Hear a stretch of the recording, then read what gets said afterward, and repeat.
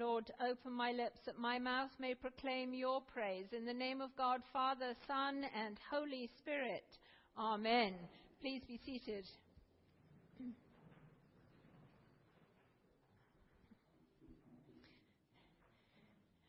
Well, we've got a few changes just to keep you on your toes, right? Children go out at a different time. We light the Advent wreath.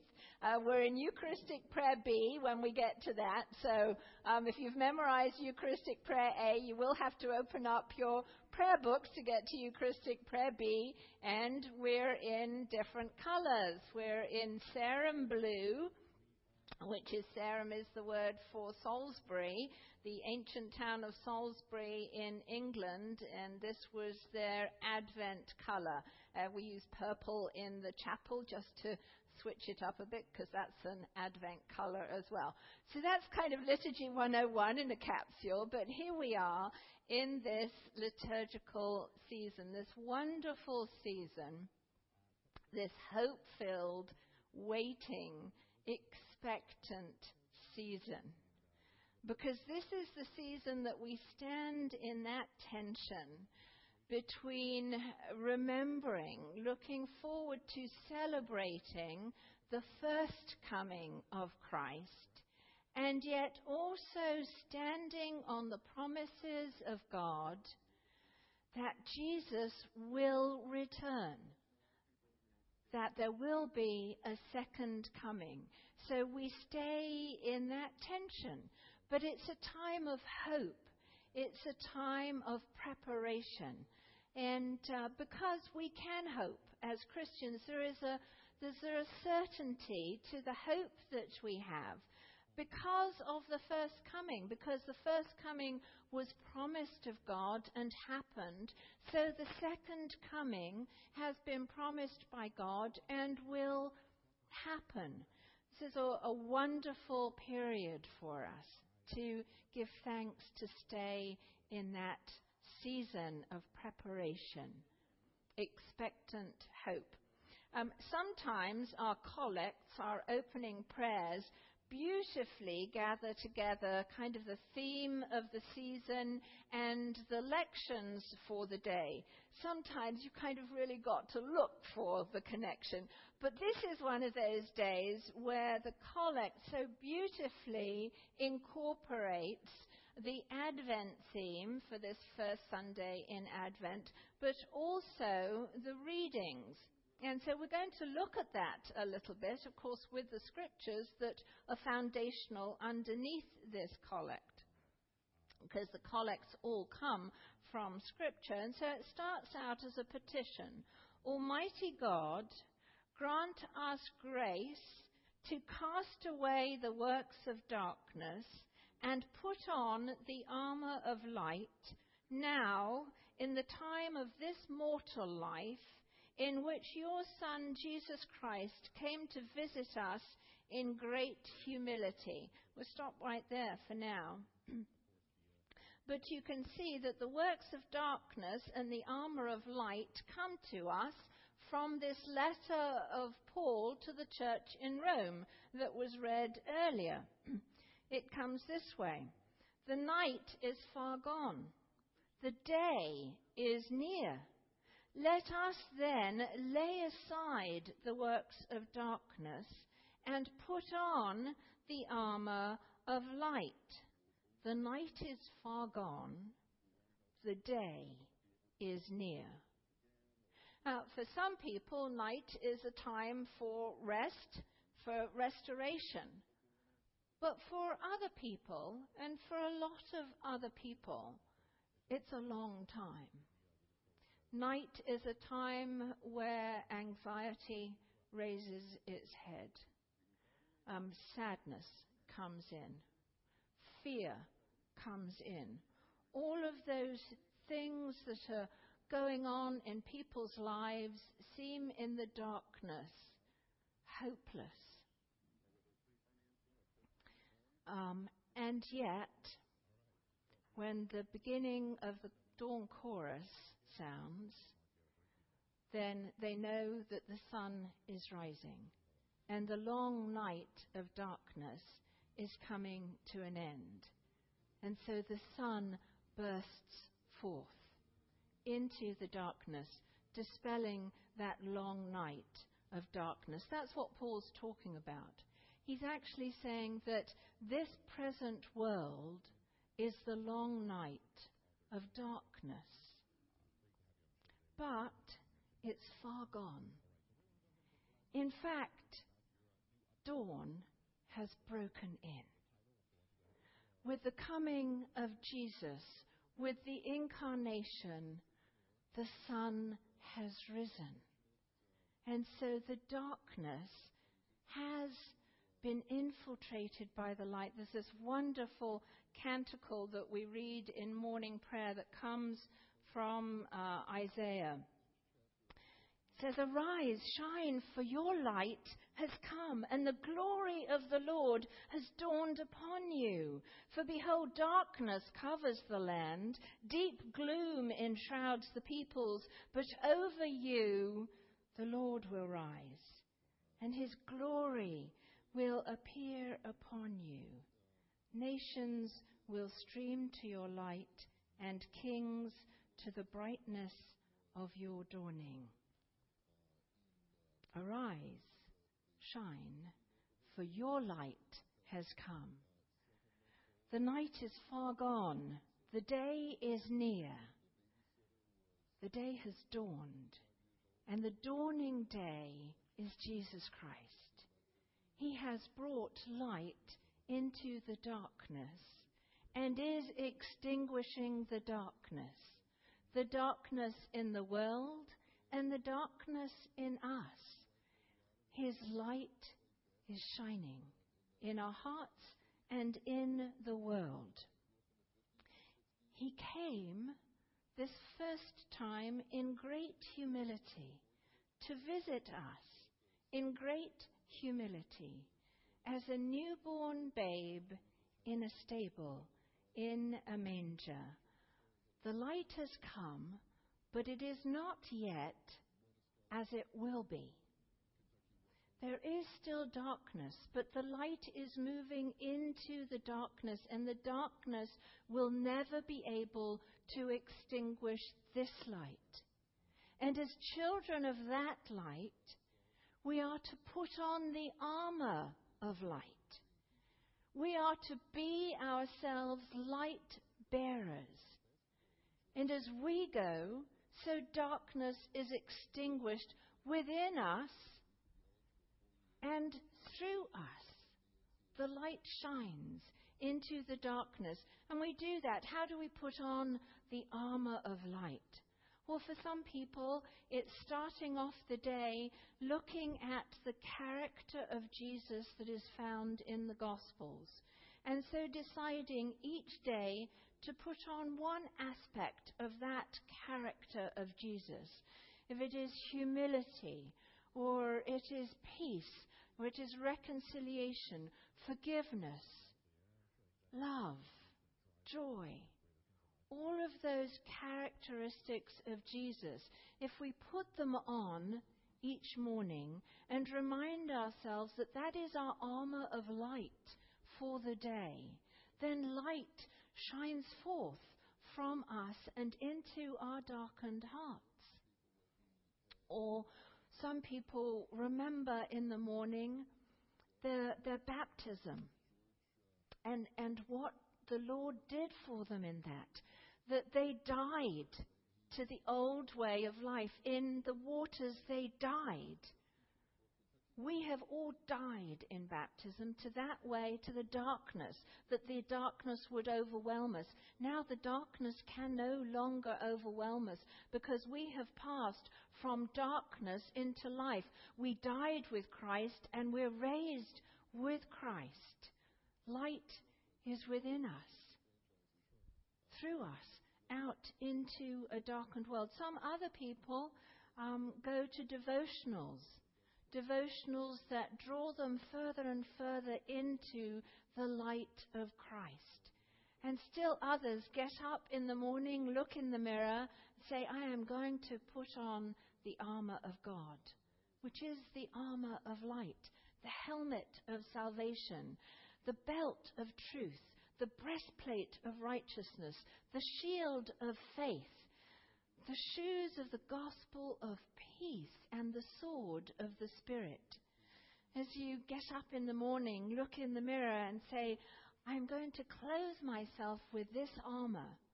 It's an armor of protection, but it is also an armor of light against the darkness.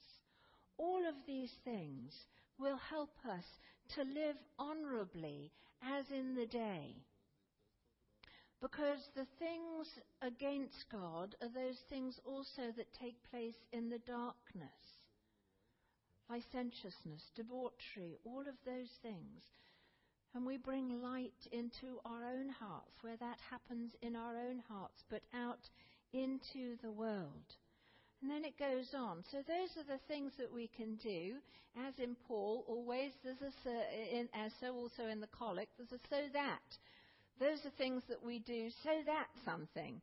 And so if you look, so that, grant us grace to cast away the works of darkness and put on the armor of light. Now, in the time of this mortal life, right now, while we're living in these mortal bodies, which will die, in which your Son Jesus Christ came to visit us in great humility, so that at the last day, when he shall come again in his glorious majesty to judge both the living and the dead, we may rise to the life immortal. Through him who lives and reigns with you and the Holy Spirit, one God, now and forever. So that at the last day, when he shall come again in his glorious majesty to judge both the living and the dead. When he comes again, when he returns, the light won't just have dawned. It will infuse the entire creation. It will do away with darkness once and for all. It is a day of triumph of our Lord. He will not come this time in humility. He will come in glorious majesty with the angel armies. And darkness will be no more. On the last day, the final triumph of good over evil. As it says in Isaiah, swords beaten into plowshares, spears into pruning hooks. Nation shall not lift up sword against nation, neither shall they learn war any more. No more war, no more evil. But it's also going to be a day of judgment. You know, we say that in the Nicene Creed. We will say that shortly when we affirm our faith in the words of the Nicene Creed, that he will come again to judge both the living and the dead. It is a day of judgment. Paul, earlier in his letter to the church in Rome, on the day he returns, when, according to my gospel, through Jesus Christ, he will judge the secret thoughts of all. And Jesus, to the Pharisees and the scribes, I tell you that on the day of judgment, it will be more tolerable for the land of Sodom than for you. And later on, I tell you, on the day of judgment, you will have to give an account for every careless word you utter. We should not be afraid on the day of judgment, because as Christians, Christ has taken that judgment on himself. On the cross, all of our sin, all of our evil was judged, and he died and took them so that we may have his righteousness. There was an exchange. Our judgment fell on him, and we are no longer liable for the judgment. John's Gospel. Very truly I tell you, Jesus says, anyone who hears my word and believes him who sent me has eternal life and does not come under judgment, but has passed from death to life. And again in John's Gospel, love has been perfected among us in this, that we may have boldness on the day of judgment, because as he is, so are we in the world. Will we see those things for which we would have been judged on Judgment Day? Absolutely. And we might well tremble, but we do not come under it. And he took it for us. And so we enter through that day white as snow. He took it on us. So that day is a day of great triumph. It's a day of judgment. It's a day of new creation. Again, in his letter to the church in Rome, Paul says, creation itself will be set free from its bondage to corruption and obtain the freedom of the glory of the children of God. It will be set free. Darkness will be eradicated completely. The sun that has dawned will come in its full brilliance. Creation itself will be made new. Both Peter in his epistle and John in the Revelation say there is a new heaven coming and a new earth, for the first heaven and the first earth have passed away. And then we come to that other promise in the collect, so that at the last day, when he shall come again in his glorious majesty to judge both the living and the dead, we may rise to the life immortal. When he returns, not only is creation made new, but we are made new. In the same resurrected bodies as Jesus on the day of the resurrection, a body that the disciples felt, touched, a body that ate, but was not constrained by the same time constraints as we have in our mortal bodies, not in the same dimension as we live in, a different kind of way of being that is mystery, that we don't even know fully what that will be, except that we see what Jesus is and what we will be because he's the first fruits. Paul in his letter to the Corinthians says this, behold, I tell you a mystery. We shall not all sleep, but we shall all be changed in a moment, in the twinkling of an eye, at the last trumpet, at the Lord's return, at the second coming, at the day. For the trumpet will sound, and the dead will be raised imperishable, and we shall be changed. For this perishable body must put on the imperishable, and this mortal body must put on immortality. When the perishable puts on the imperishable, and the mortal puts on immortality, then shall come to pass the saying that is written, death is swallowed up in victory. See, death has lost its sting for us who are in Christ because we pass through death into eternal life. But when Christ returns, death is dealt the final blow. There is no more death when he returns. Neither sickness, nor sin, nor evil, no darkness.